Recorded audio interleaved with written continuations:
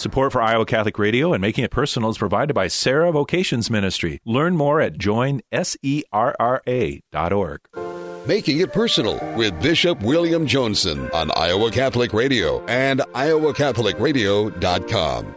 Welcome to Making It Personal with Bishop Joensen. I'm Jean Till, and on today's show, we're visiting with Thomas Jacobi, editor at Ignatius Press, including the work of Madeleine Delbrel, The Dazzling Light of God, the spirituality of now venerable Madeleine Delbrel, and her social justice work. Bishop? Looking forward to a fascinating interview, but I must say on a more mundane level, the second Saturday of September approaches. What's going on the second Saturday? A little in Ames, as the State Highway Patrol has surely lined the major arteries leading into Ames in that way. But there's yet another Cyhawk showdown. And I learned now from our last show that unlike your predecessor, Kelly Mesher Collins, that your allegiances fall on that other side of the fence here. So well, this is my purification here, Gene. That's right. Well, when they play each other, I support both teams when they play other teams. But when they play each other, I always root for the underdog.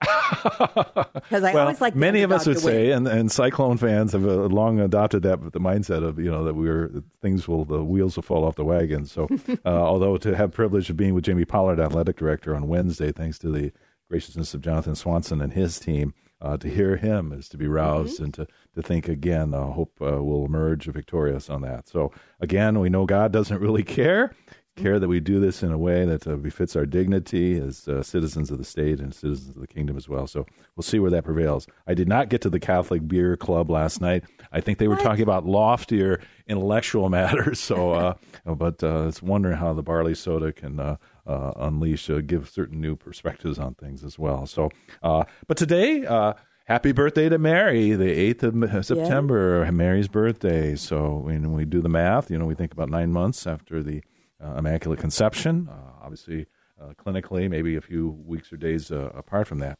So we celebrate our mother, always with us, always enfolding us, but all mothers, and certainly the way in which they bring that forward. Our friends, Father Peter John Cameron and Alatea, were really always offering us food for fare. I get no commission from Alatea in any way, but it's one that many of us consult. Certain literary passages which give us a take on motherhood. Perhaps as particularly we've begun the school year, mother's aching arms or maybe glad relief that their children are back post-pandemic in any ways. Louisa May Alcott and Joe's Boys, mothers can forgive anything. Tell me all and be sure that I will never let you go. The whole world should turn from you. And so wanted to keep the open hearts and open communication that flows. And then a surprising source, J.K. Rowling and Harry Potter and the Sorcerer's Stone. Love as powerful as your mother's for you leaves its own mark.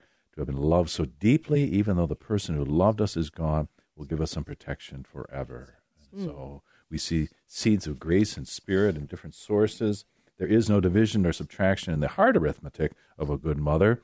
They are only addition and multiplication. Bess Streeter Aldrich, a lantern in her hand, and even William Makepeace Thackeray in Vanity Fair.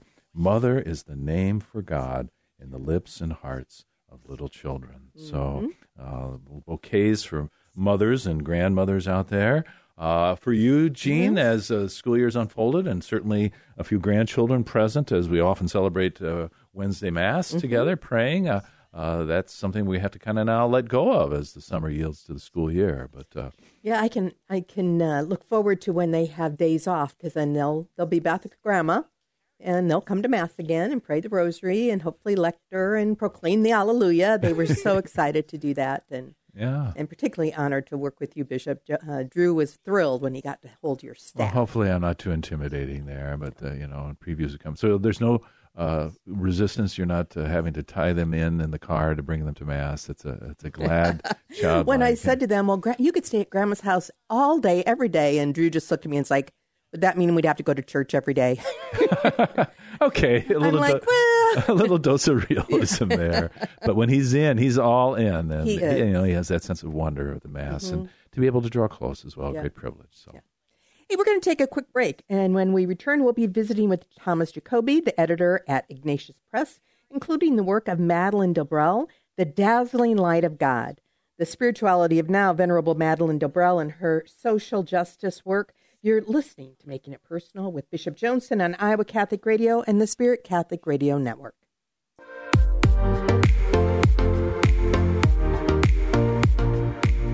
Welcome back to Making It Personal with Bishop Joensen. And on today's show, we're visiting with Thomas Jacobi, editor at Ignatius Press, including the work of Madeleine Delbrel and her book, The Dazzling Light of God.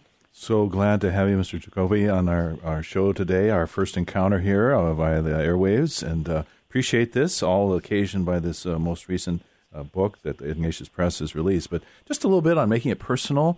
Fascinated how, your own maybe apostolate of Catholic publishing and how that came to be and your association with Ignatius. What led to this?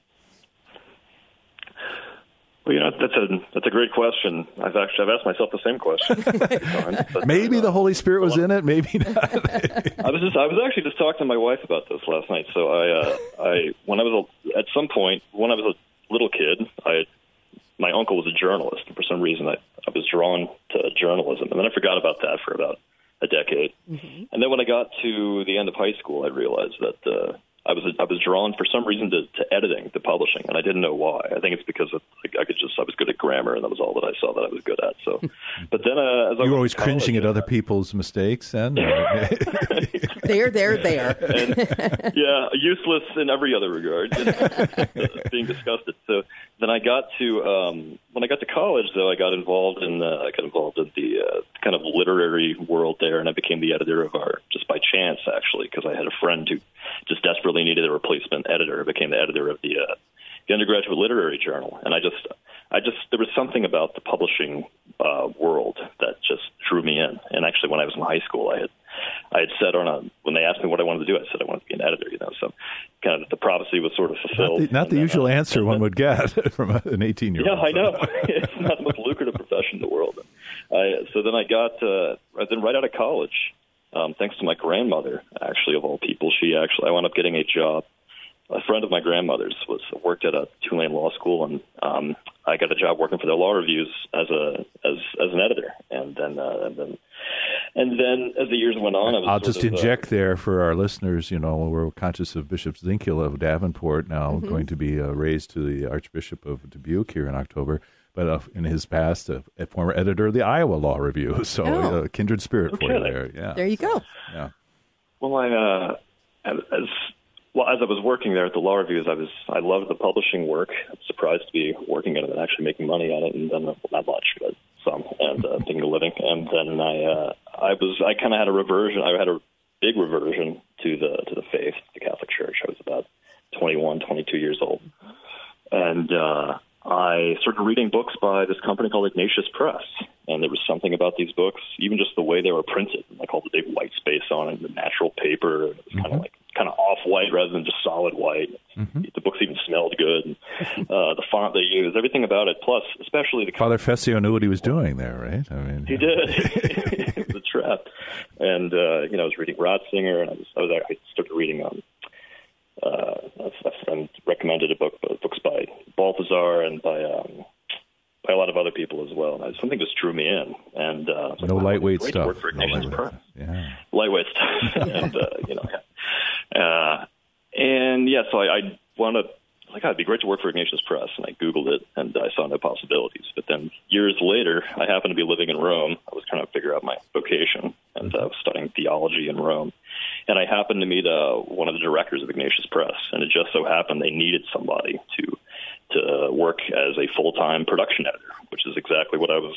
Turned out they needed somebody with exactly my qualifications, the things that I happened to have done, the strange things I happened to have done after college. So the rest is history. Spirit. It's really been a dream come true. Mm-hmm. Yeah. Oh, marvelous. So the second of your happy marriages then, right? So very good. Yeah. So marvelous. So this figure, this kind of enigmatic figure, Madeleine Delbrel, if I'm saying her name, Delbrel, or how we would say that, but nice. a French woman. I've maybe been exposed to a couple of meditations in the Magnificat publication that I drew from her. But Ignatius Press is really trying to shine a light on her, no pun intended here, with the dazzling light of God.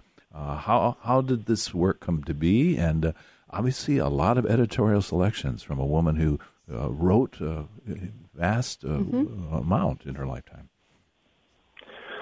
Well, Ignatius Press, we're very fortunate to have. We have a very good relationship with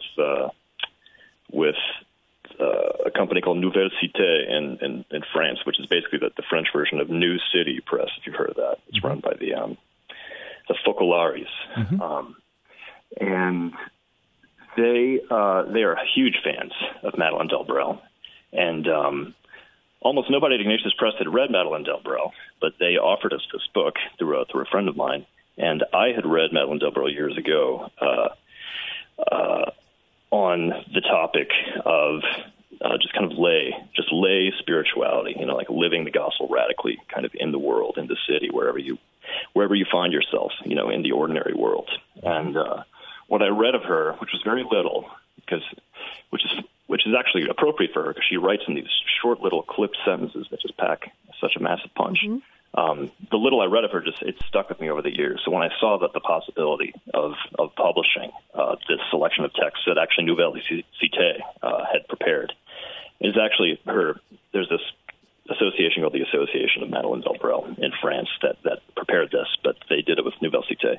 They offered it to us, and I immediately jumped at it, and I immediately showed it to Father Festio. You have to read this. He actually did, and he was floored. That was the rest is history. Yeah, I mean, and she died in 1964, but really a woman of the 20th century. The strains of atheism that she herself, if we think about St. Therese saying she ate the bread of atheists in terms of her subjective experiences, but Madeleine really went through that phase, even though baptized Catholic, where she found herself among atheists and found very home, and that the death of God was real for her, but the Holy Spirit was relentless in kind of bringing her back. Yes. So Madeleine Delbrel, she was born in 1904, which would make her a teenager around the time of at the start of World War I. And France, not a place you want to be during World War I. But she grew up sort of nominally Catholic, as a lot of French kids do, and then fell away from her faith because her dad actually fell away from his faith. Her dad was sort of interested in politics, leftist politics, and was a literary man. And he was very, very bright, and he taught Madeleine a great deal. He educated her. He gave her a great kind of literary and philosophical education, but did not give her a Catholic education, did not teach her her faith at all. And so she fell away, and by the time she was a teenager, this would have been during the time of World War I, or a little bit, this would have been kind of toward the end of World War I. She totally lost her faith, became a kind of militant atheist, and wrote a poem actually all about the death of God. That's actually very interesting because her point is that, all you people, you say God is dead, but you don't actually believe it. You don't live it out. It's like you realize what it actually means. We have to live this to its end. And so she lived like that for many years, but was searching for meaning and knew that there had to be something more. And she wound up having this God just sort of beat her over the head with his love, but by having her encounter these beautiful Christians who really lived the faith, and she saw something in them that she could not reject. She saw something in them that she wanted very badly, and that she knew was going to be the meaning of her whole life. And then when she was in about 1933, she decided to give her entire life to God as a consecrated lay woman, and she was going to go do mission. She decided, I'm going to do missionary work in France, in the world, not as a religious sister, but as a consecrated lay woman. And that's what she did until her death in 1964. Yeah, thank you for that kind of thumbnail sketch of her. So that critique of atheists, as if we will, kind of ironically being in bad faith, not really truly living out their atheism, but then also the challenge, the allure of Catholic Christians truly living it, linking both their spirituality with their concern and passion for social justice and service of their neighbor. Trained as a nurse and as a social worker, and then migrating not too far to Ivry and the Ile-de-France and the whole environ of Paris and all that was part of that. And so there she was, and among communists with whom she lived a kind of holy tension at the time, as I came to know through the book. Just to take one step back, in her complete works, there must be just a whole artery of things. How then the editorial selection, you in collaboration with others, if that was part of your discretion? because this is a fairly short book. I mean, people should not be daunted by it. I mean, that's one of the attractive features, to be quite honest. Exactly. It is, and we actually made it not only short, but like fit just small. Like its trim size is very small. We did that on purpose. We love tiny books, Ignatius Press. And but so Madeleine Delbrel, she wrote really her whole life. She started writing poetry as a teenager. Was a prize-winning poet. She actually won a national prize for poetry when she was 17, and continued to write all through her kind of tumultuous early 20s, through her conversion to Catholicism or reversion, and then through her whole life as a laywoman living in this as a missionary in this communist town of Ypres. She wrote so she had a massive output. She wrote her whole life, and it's kind of scattered because a lot of it was done as journal entries or letters or just talks that were sometimes sort of repetitive, but massive output. And we were very fortunate. Nouvelle Cité and the Association of Madeleine Delbrel, they did this selection. They did the selection for us. We had a little bit of editorial discretion in taking out certain lines or to make it more compressed. But what they were after with this text is they wanted to capture the kind of the key points of Madeleine's mission, and I think which are one, joy, the importance of a really authentic joy in the world, and not a naive sort of joy, but a joy that looks at all the darkness and sees the little candle in the corner of the room and sees that little candle, something that is illuminating all this darkness. So this a profound joy. Also, the idea that we ourselves need to be evangelized. We are not. If we're going to be evangelizing, we ourselves need to be constantly evangelized. Mm-hmm. And another key point of hers is the gospel is something we easily forget is news at all, much less good news. And so just rediscovering the gospel, the goodness, the fact that the gospel is something always new, it's something always fresh. Chesterton was a big believer in that, too. The gospel is something that's fresh and new and exciting and an adventure, rather than the sort of dull, old, empty carcass structure. That can be left after the historical critical method has done its work. Exactly. Read that, done. Yeah. Yeah. No, that freshness. The vibrancy of the Word of God, and how that just rouses us and urges us. I mean, you speak of the kind of poetic joy bursting forth, just a short example. Make us live our life, not as a game of chess in which everything's calculated, not as a game of sport in which everything's difficult, not as a problem that racks our brain, not as a debt to pay, but as a party, as a ball, as a dance in the arms of your grace, in the universal music of love. Lord, come and invite us. I mean, just that ebullient joy is a rating there. And yet, there's a gravity, too, into things she says. She's, like you said, she's not glossing over the real pain and suffering of the world. So she's the whole Paschal mystery is evident. It's a kind of book that, someone could tuck in a purse, a backpack, whether one is before the Blessed Sacrament. And just one page would be sufficient, I think, to because they're all very short scripts. Mm-hmm. Yeah. Exactly. And that's actually, that's one, Madeleine Delbrel's writings, they really lend themselves to this kind of reading, these like short selections. Like often, like you said, they just span, like some of these selections just span less than a page, like a half a page, sometimes even a quarter of a page. The longest one in there maybe spans 3 pages. And that's actually totally appropriate for her because she insists over and over again that your time of prayer, I mean, everybody, lay people especially, but clerics, anybody, people are so busy. We often neglect prayer because we think, oh, well, if I'm going to pray, I have to set aside, I got to set aside at least an hour or 2 hours. But no, she says, your prayer, your moment of encounter with the Lord, your moment of silence, she calls it your desert. It can be five bus stops at the end of the day. It can be your car ride home. It's not the quantity that matters, but the quality of that time. It's like if that time is truly given to the Lord, then that little candle, she uses the image of the little candle. It can illuminate the whole darkness. She says, 10 minutes of real prayer is far more powerful than 3 hours of kind of sort of wandering around in your head, And that's why these short selections they're so fitting for her, because they're kind of for busy people who you can just pick up this book, just for 5 minutes, take a look at it, and it leads you immediately into prayer. It leads you into this encounter with. It's actually, I would say, a fresh, kind of exciting encounter with.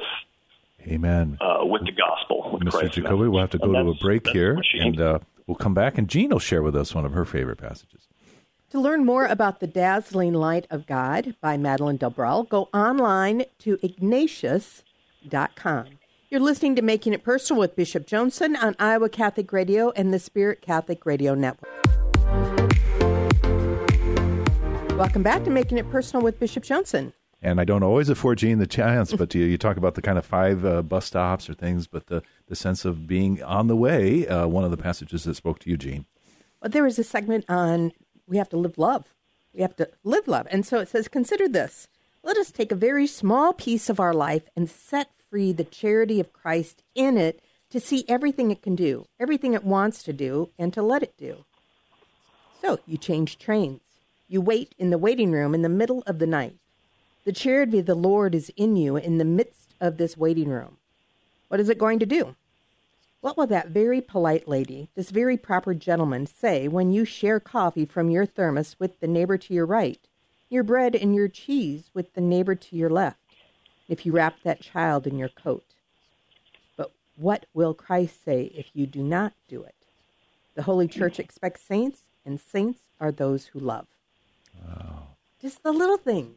Amen. If we can think again of Therese, but this is a woman who lived it in a very unique way, not within the confines of a cloistered convent, but amidst the people and whom she served and lived and prayed, and perhaps did not share faith, but looked at them with a kindly eye and great respect.